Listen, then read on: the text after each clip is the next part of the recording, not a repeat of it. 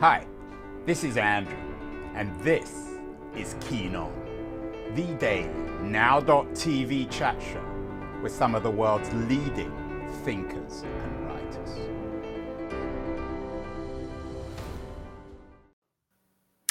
Hello, everybody. It's November the 4th, 2021. As always, I'm talking to you from the great city of San Francisco on the edge of Silicon Valley. I'm not sure it's a particularly great city. I'm not even sure if it's a city, actually. It's a rather small place. It has a village quality, for better or worse. Only 500,000 people here, but it's influential, and you can all imagine San Francisco, even if you haven't been there. You do need to come here. San Francisco is a beautiful place. Time Out magazine just ran a poll of the 37 best cities in the world in 2021. And of course, San Francisco won it. As you can read Time Out of why San Francisco has been named, at least by Time magazine, the best city in 2021. But I can guarantee you, as someone who lives here in the heart of the city and literally in the geographical center, it's probably also the worst city in the world. We have headlines today from our local newspaper, which is being kind to call it a newspaper, the San Francisco Chronicle.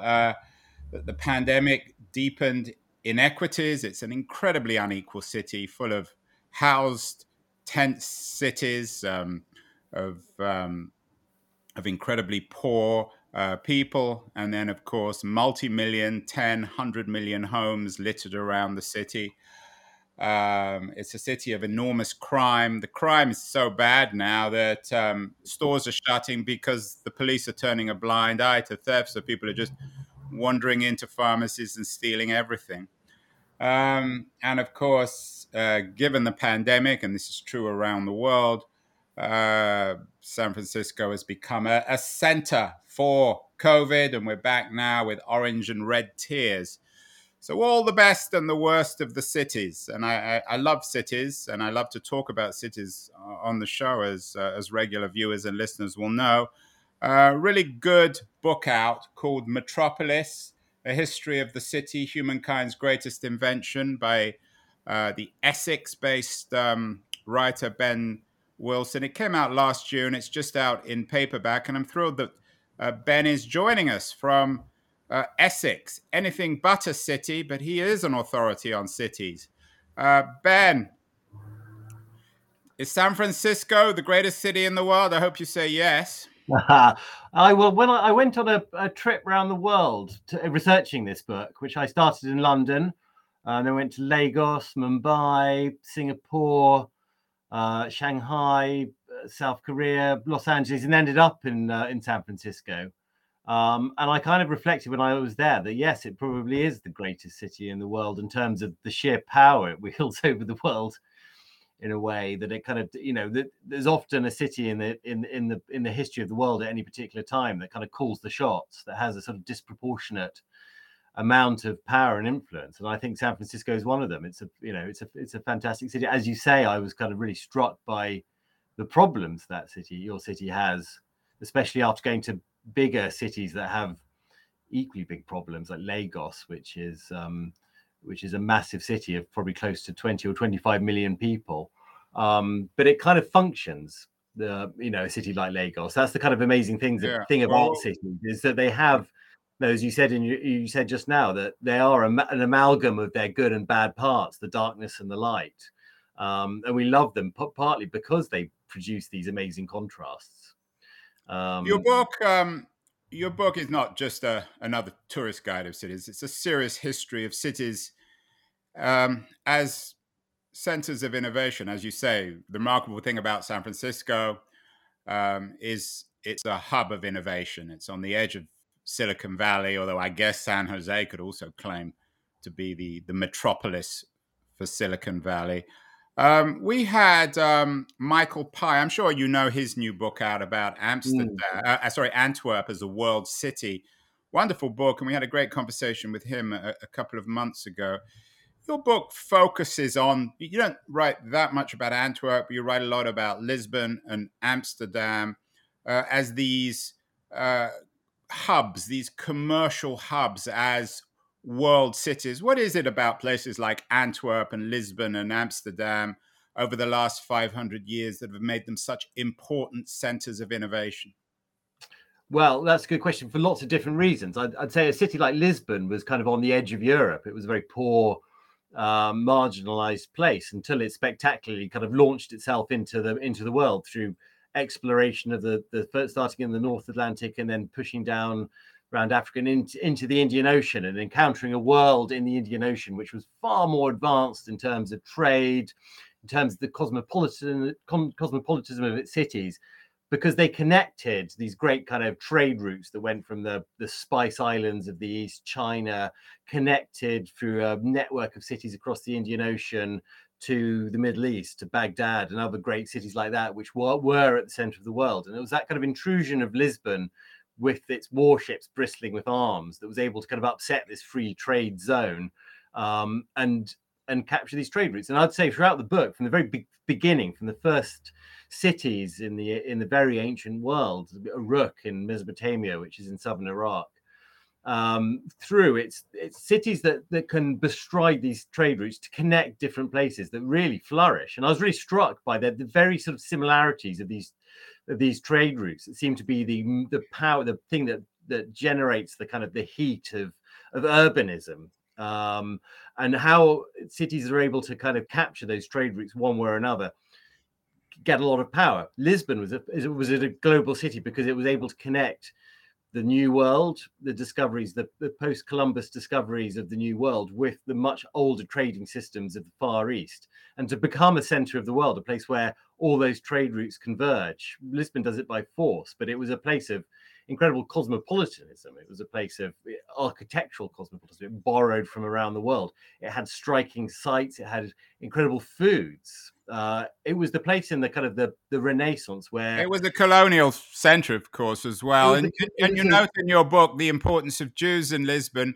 One of the, I can't remember the name of the woman. I'm embarrassed to admit, but in Michael Pye's book about Antwerp and in our conversation, he talks about a female Jewish banker who went from Lisbon to Antwerp, was basically driven out of Lisbon because of the hostility of the Portuguese regime to Jews, and went to Antwerp and contributed to its short-term rise as a world city. The role of minorities, particularly commercial minorities, the Jewish communities of the Middle Ages, are really important in terms of this innovative city, aren't they? Of course, and because Lisbon was for a time a very cosmopolitan and open city, and the kind of the trading exploration things was often led by its Jewish population. It was a sort of alliance of the kind of the slightly brutal kind of crusading nobility with the commercial acumen, the scientific knowledge of its Jewish population. When Lisbon threw out its Jews or killed and subjected them to the Inquisition, that to me is the end of Lisbon as a great trading city, when it became intolerant. And it was those cities in Northern Europe, as beginning with Antwerp, but then especially Amsterdam in following Antwerp, which opened its doors and was tolerant and was able to capitalize on, well, was able to suck in the human capital that had propelled Lisbon to kind of this global status and power. It's reading your book, it really reminded me. I mean, obviously the treatment, the behavior of the Nazis in Amsterdam was appalling in historical terms, but it really underlined in symbolic terms how that kind of regime would do away with innovation. On a rather sadder note, I did a show also earlier this year with the American journalist Janine DiGiovanni on the end of Christianity in the Middle East. And she writes about the destruction of the Christian tradition of churches and communities throughout the Middle East. How important were this diverse Christian and I guess Jewish communities in the rise of the cities of the Middle East? Obviously Beirut, Baghdad, Damascus. And can we account for the fact that these cities are no longer world cities because of their destruction of diversity? Well, yeah, I'd accept that point. I think cities are great because of them, but they're innovative because they draw people together from lots of different regions. And I think the tolerance is key to that success in a way. Baghdad, the great city of the Middle Ages, without question, the biggest and most powerful city, had very big populations of Christians and Jews alongside its obviously majority Muslim population, and that allows for connections to be made, intellectual as well as trading.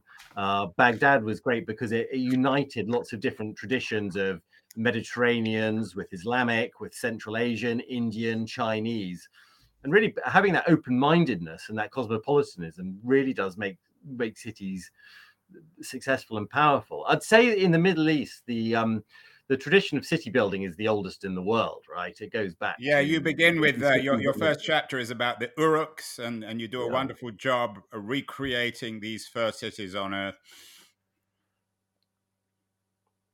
Yeah, they are by their nature open. They bring people in from big areas, and they become a kind of cauldron of ideas. Uruk is where the written word begins, where money, number systems, the beginnings of epic poetry.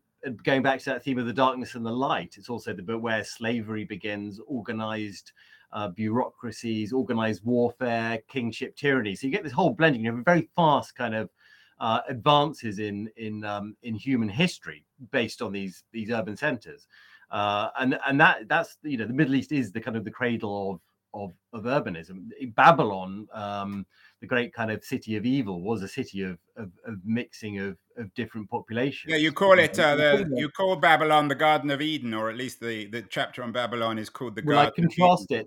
I contrast it with, in the Christian Judeo worldview, the humans, the gift of God is the garden. That's where we start, and we end in a celestial city. In Mesopotamian and other cultures, the gift of the gods is the city, and that's a striking contrast. And in the Hebrew Bible, obviously, clear, Babylon is the city of evil. That's not the Garden of Eden. It's the opposite of the Garden of Eden. The city is the thing that corrupts us. And so the city's got a very bad name in Augustine, of course, wrote his famous book, The City of God, as a contrast to the city of man. The city of man was where it all goes wrong, really. And I think that kind of suspicion of cities runs through sort of Western culture completely. The idea that it exists today, I would, and you hint at this, and it's obvious in America today, this increasing division between city and countryside, between right and left, between hinterland and the coastal cities is just another chapter in all that. It's another version of it for sure, and sort of add suburbanization into the mix, and you get a very complicated picture. Suburbanization does also suggest that we want to flee the city. Well, we want both. I would guess with suburbs, we want the city and we want the countryside. And of course, the truth of suburbs is we get neither. Let's move on to your third chapter, Ben. You talk about Athens, of course. There's no book about the history of cities without Athens. We had the Oxford historian Armand Dangour on the show recently, talking about what the ancient Greeks can teach us about innovation. What did the Athenian experience teach us about the urban experiment, particularly in political terms? We've inherited so many of the values of politics, of democracy, of the polis from the Athenians. Is that the major legacy of Athens? Well, I think so. I think what Athens, or what the Greek polis did in the history of urbanization, was its creation of public space. And that's how I wanted to kind of approach this chapter, not just as places that sort of automatically generate ideas, but how does the organization, how does the shape of the city kind of make it a kind of culture that's open to ideas and political discussions? I think what the Greek polis added to the idea of cities was public space. The agora in Athens was a sort of riotous jumble of lots of different functions. It was where people went to participate in their duty as jurors, to go and participate in trials, to to go nearby was the place where they, discussed and debated politics, but also where they bought and sold. It's a marketplace of goods as much as it was a marketplace of ideas, and that bringing into the set and putting at the center of the city a public space for, or let's admit it, for male citizens, not for females or slaves or outsiders. It was a very much a Greek male kind of place to exchange these ideas, but also that Athens wasn't just about that. It was a kind of jerry-built, put together kind of tumultuous city that had been built incrementally. So where Socrates got his ideas wasn't necessarily in these great sort of public forums. It was in the back streets, especially in the places where immigrants came from throughout the Greek world and Asia. It's kind of in that kind of collision of people on the streets, in this kind of jumble of very narrow, unplanned, probably quite unsanitary streets, that you get this kind of lots of ideas germinating and people mixing, which is kind of what at the heart of urbanism. But that kind of idea of Athens as a face-to-face open culture kind of informed their politics and their philosophy in ways that we should recognize, especially when we're talking about cities, and contrast that with another kind of product of the Greek world, which was more of a blend of the Greek world and the kind of Asian and African world, which was Alexandria, which was a formal planned city.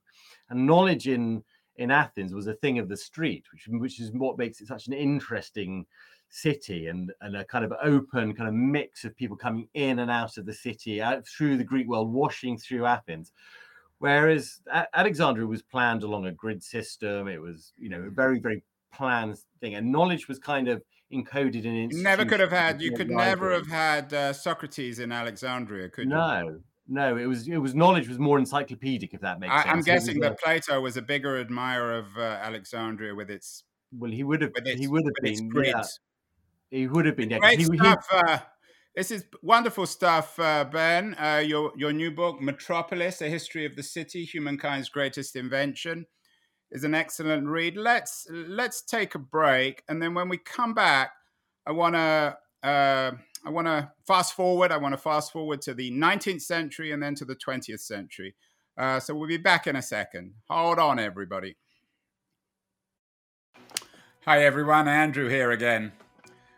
I'm not sure if you're listening or watching or even reading about this Keen On show. I certainly hope you're enjoying it, but I wanted to remind you that there are many different ways you can use to enjoy my Keen On show. The first, of course, is by, in a very traditional way, subscribing to the audio-only podcast. You can do this using Apple or Spotify or Castbox or many of the other traditional podcast distribution platforms. We're on all of them. And if you want to access all the podcasts together, you can go to my LitHub page in their podcast section, which is dedicated to all the interviews. If you're into watching this, as opposed to simply listening, if you follow me on Twitter at AJ Keen, you can watch these shows live, and you can do the same if we're connected on LinkedIn. I'm not on Facebook. I'm not a great fan of Facebook, but LitHub is. And on their LitHub live page, you can watch these shows live as well. In terms of recorded videos, not live, you can see all the shows on the LitHub YouTube page. So whatever your preference, whatever your taste, whether it's video or audio or text, there's no excuse for not watching or listening to my show. Now back to Keen On. We are back. Let's fast forward a couple of thousand years to the 19th century. Ben, you a couple of your earlier books. One is called Heyday, then the 1850s and the Dawn of the Global Age. You write about the 19th century globalization of capitalism, an Anglo-centric world. You also, in 2007, came out with an interesting book, The Making of Victorian Values, Decency and Dissent in Britain, 1789 to 1837. Of course, those were the days of Jeremy Bentham and his notion of the panopticon, of an idealistic or utilitarian surveillance state. I'm curious, Ben, you have an excellent chapter on London as a global city, the quintessential 19th century global city. Uncoincidentally, arose at the same time as individualism and democracy. Did London invent, or these 18th, 19th century modern cities, did they invent the notion of individual privacy? Because there was no privacy in antiquity, was there, for the individual? Absolutely not. No, cities were places of constant, being part of the public realm. That's what cities were about. They were centered on agoras, forums, plazas, piazzas. Life was done in public. Houses were very small. If you think about something like ancient Rome, most people lived in tiny, cramped apartments called insulare. Life, food, eating, the pleasures of life were all conducted on the street, at street level, in public baths, in bars, cafes. Well, not cafes. In amphitheaters. In a very public way of living. London, as I tell the story of London, was a much more bringing into a commercial realm, probably to begin with. The beginnings of things like coffee houses, which were semi-public, semi-private, where you could go and exchange news. London was sort of instrumental, really, in the Western world of bringing coffee as a kind of power in the city, and a place of association. It's where a lot of the modern forms of capitalism were pioneered. The insurance industry began in Lloyd's Coffee House, and various stock trading, scientific, where science and business met, was kind of over a cup of coffee in coffee houses. It was a city that kind of sort of reveled in its social life, but it wasn't the social life of the public city as we would have known it. It was much more around private clubs, pubs, taverns, theatres, places of entertainment where people can meet and associate. But in terms develop and in a sense, particularly the coffee houses, nurture themselves. Absolutely. Well, it was centered around commercializing the commercial, kind of the idea of the cities we would understand it now, of very commercialized pleasures. And it was the beginning, I think, of the retreat into a much more idea of the city as a place of privacy of the home. I think you find that particularly in Amsterdam in the late 17th century, especially in its art, that the city is a place of, the public city is a place of making business. It's quite brutal. It's tough. The home is kind of celebrated for the first time, really, as a retreat from the rigors of the city into a controlled environment where you surround yourself with stuff, where it's commodities that you buy and you show off. And Amsterdam, of course, at the time being, as we've said before, the center of a kind of commercial networks, that the power of the city was reflected in the private tastes of the individuals and what they had at home, whether it's where China from Asia, or spices, or exotic fruits, or flowers, or bulbs, whatever it happened to be. It was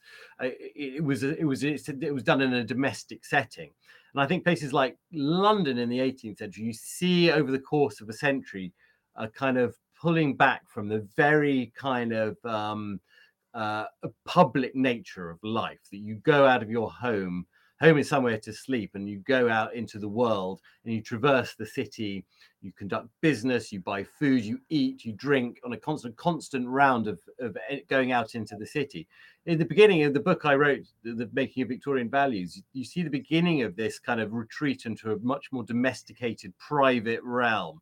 And that is very intimately connected with the suburbs, with an idea of the home as being where morality and virtue is nurtured, a much more idea of family-based things. And then as we said before, where do you go? You kind of reject the city, but you don't want to go too far from the city. So London was kind of where modern suburbanization began to happen at its fastest rate, coinciding at a period. It's probably appropriate then that you're talking to me from Essex, although the rural bit of Essex, not the Yeah. suburban bit. You mentioned art in Holland.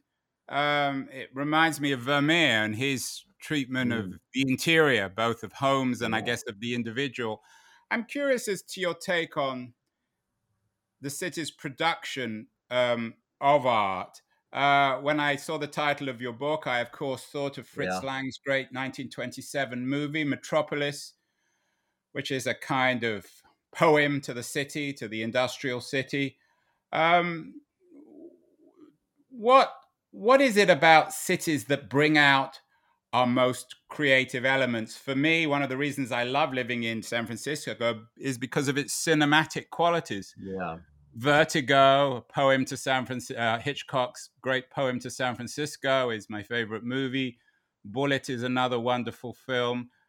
What is it about cities and creativity? I had also the Los Angeles-based journalist Ron Brownstein on the show recently. He's written a book, Rock Me on the Water, which argues that 1974 was the moment that Los Angeles transformed the world through its movies and music and television.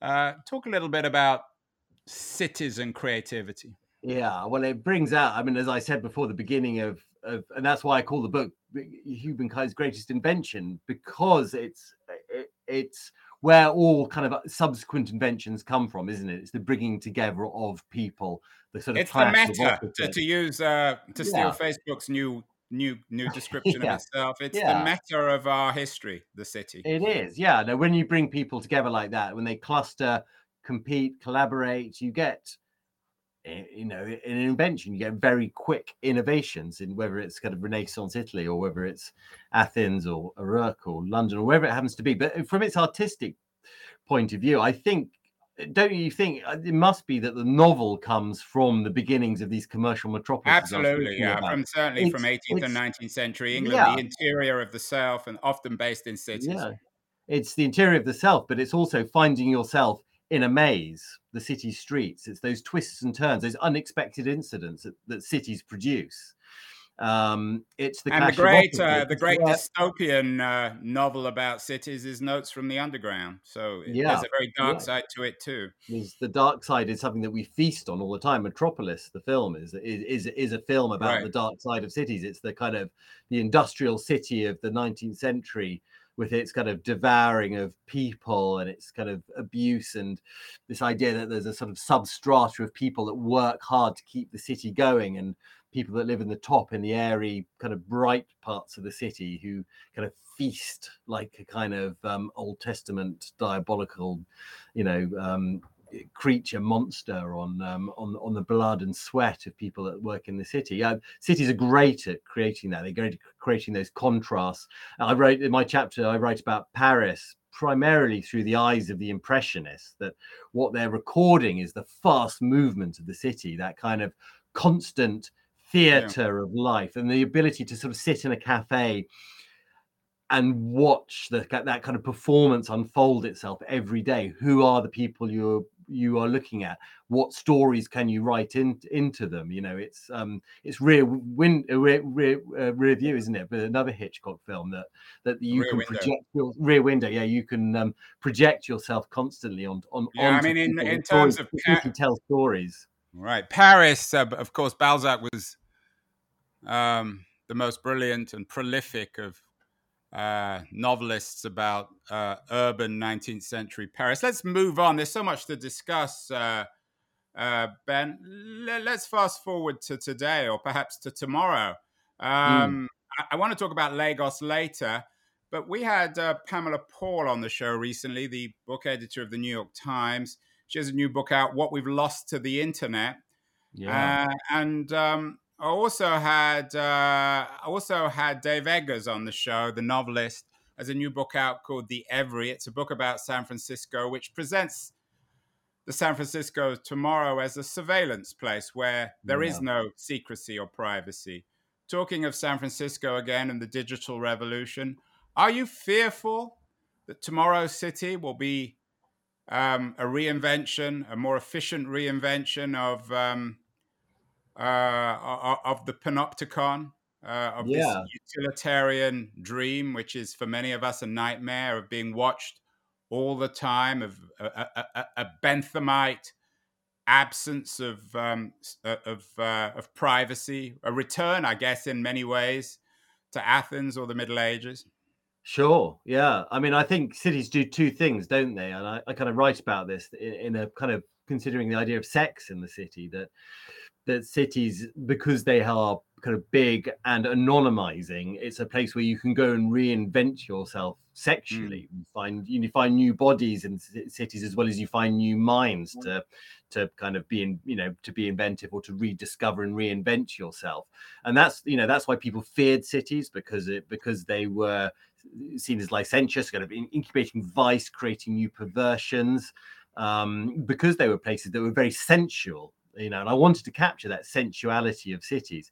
All that's to say that the things that people sort of feared about cities was partly that kind of, that you weren't being watched all the time. There were dark corners in which to find pleasure and to find freedom from away from a much more sort of surveilling society in the countryside, in small villages or what have you. Cities, freed people from that a lot. People also, feared late in the time of the big industrial cities, saw cities as very anonymizing and creating alienation between people. That they were, that they were places where you got lost too much in the crowd.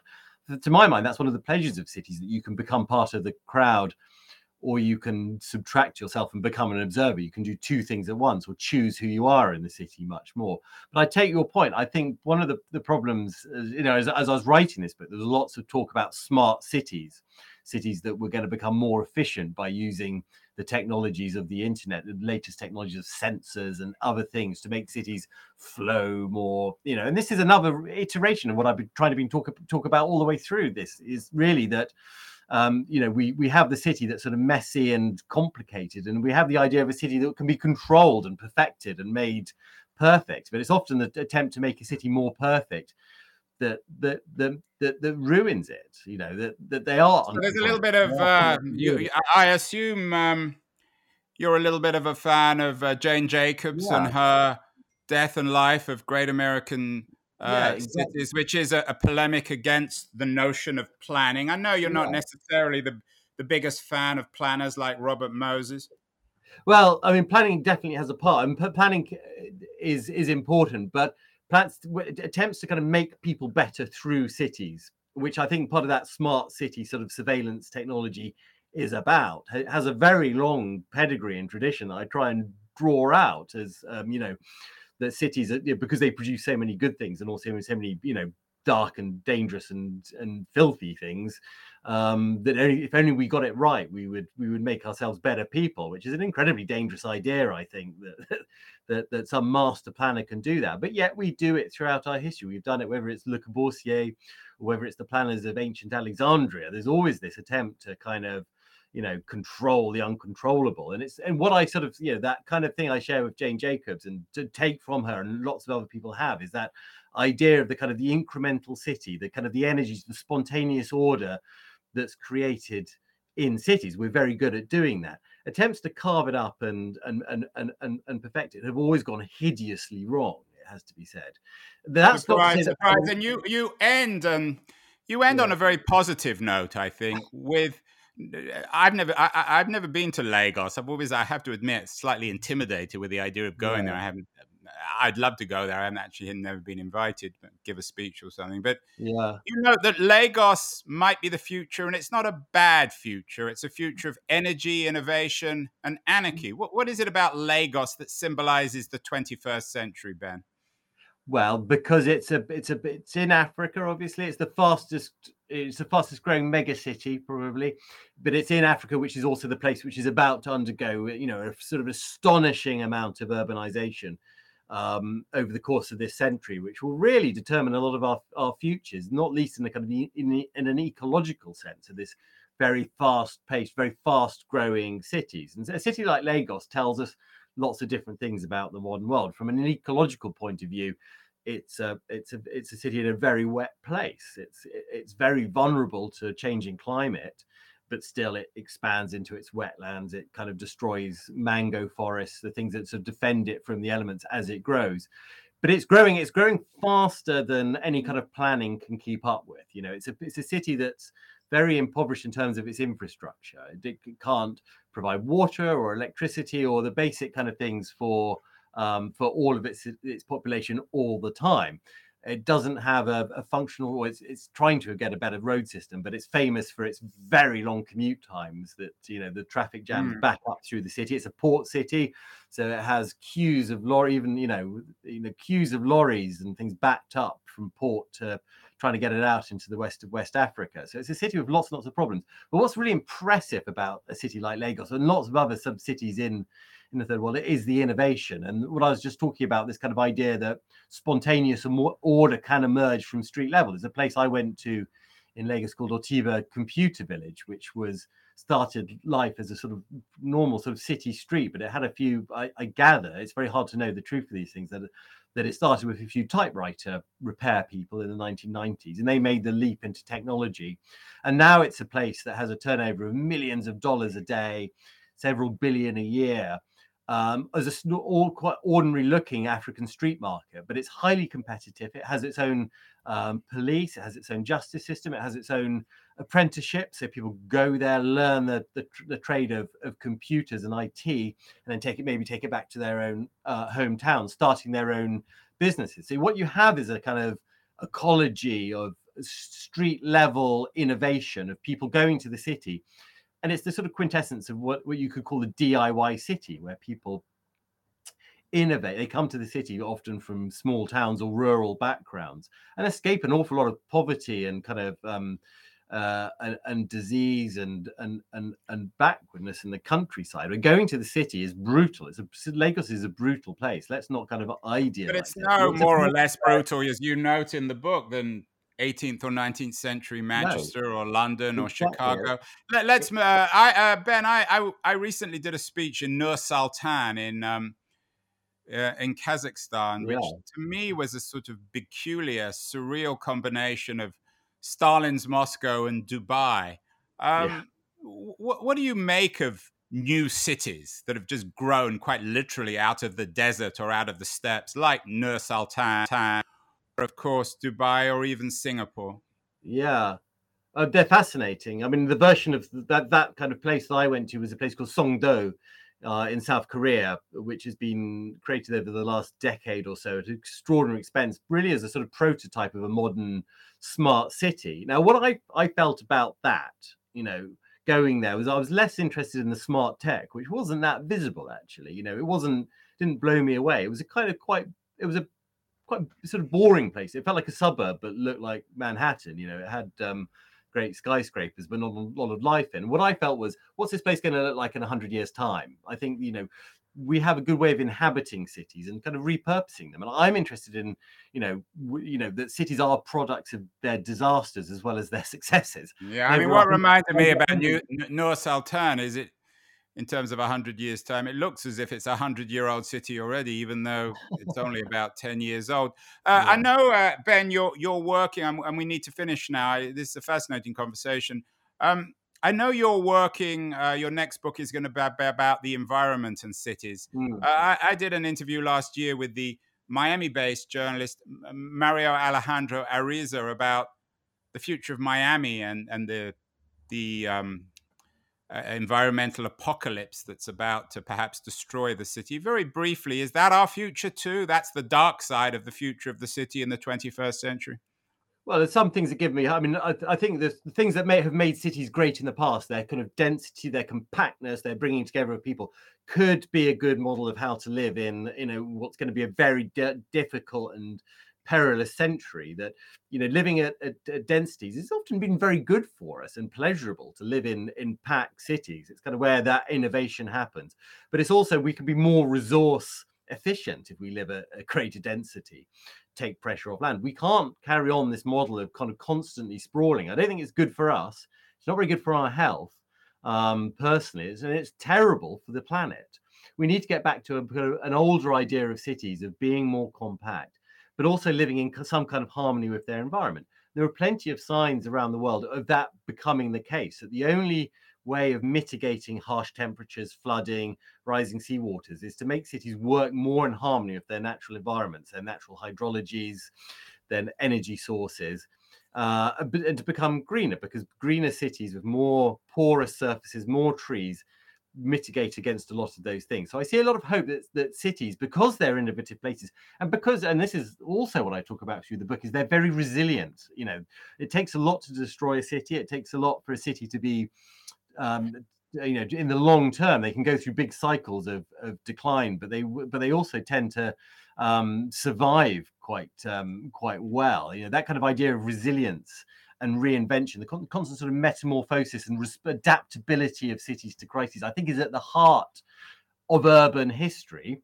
And I think it should be at the heart of how we see cities in the future, that they should. And perhaps also, maybe we can see cities as metaphors for human history. We had the Harvard historian and theorist of the city, Edward Glazer, on the show. He has two books that everyone knows about. Survival of the City, his newest book, and then Triumph of the City. And you're talking really about both triumph and survival, and they're intimately bound up together. I think your new book, Ben, Metropolis, is wonderful reading. You're a very gifted, meticulous historian. It's a tremendous read. It's coherent. Congratulations on that book. As I said, you are talking to me, of all places, Essex, east of London, not a city. In addition to your new book, Ben, what should people be reading? For me, there's only one book about cities. It's Calvino's Invisible Cities. In fact, if I was sent to a desert island, it would probably be the book that I would take with me. What else would you suggest people read to complement perhaps your book, Metropolis? Oh, to compliment it. Well, Invisible Cities was kind of on the tip of my tongue because it's always on. Oh, good. Well, I stole that from you. It's always beside my bed. It's just such a wonderful read. In terms of complimenting my book, I think, well, there's so many books about cities and how to survive them. One book that really struck me, which is sort of topical because there's a lot of stuff going on in this particular city at the moment. Glasgow is the last week's Booker Prize, Shuggie Bain, I thought was fantastic. I think any kind of book that's centered on any city will tell you something about that city. And I think that book about kind of privation and trying to survive that quite a harsh urban environment, I thought that was a terrific book. Booker Prize winning book from last year. Yeah. I thought that published by Atlantic in the US. Yeah, give that a read. I think that's fabulous. Well, Ben Wilson, it's a real honor to have you on the show. Pleasure. I hope I haven't interrupted you too many times. There's so much to talk about. I know you're writing now a book about the city and the environment, and perhaps it will be out next year. I'd love to have you back on to talk about that when it's published. So thank you again, Ben, and good luck with the new book. And congratulations congratulations on Metropolis, a tremendous read. Thank you. Thanks so much for watching this Keen On show. I hope you were inspired in some way. I hope you found it interesting. And if you want more of these kinds of shows, you need to subscribe to the podcast on the Apple or Castbox or Spotify platforms. All major podcast platforms carry the Keen On show. Or you can also watch live on my Twitter page, my LinkedIn network, or on LitHub's Facebook Live page. I also hope you'll decide to follow me on Substack. I have a newsletter on Substack in which I develop and expand on a lot of the themes we discuss in the Keen On show. And I hope you'll also follow up with me personally, perhaps to give suggestions for future shows. You might email me at a.keen@me.com. Or you may also email me with suggestions about potential guests. I'm very open, very eager, in fact, to have requests, ideas of people with interesting new books and projects which I need to talk about. So thanks so much again for watching Keen On. I'm thrilled that you're a member of our community, and I'll look forward to hearing from you in the not too distant future.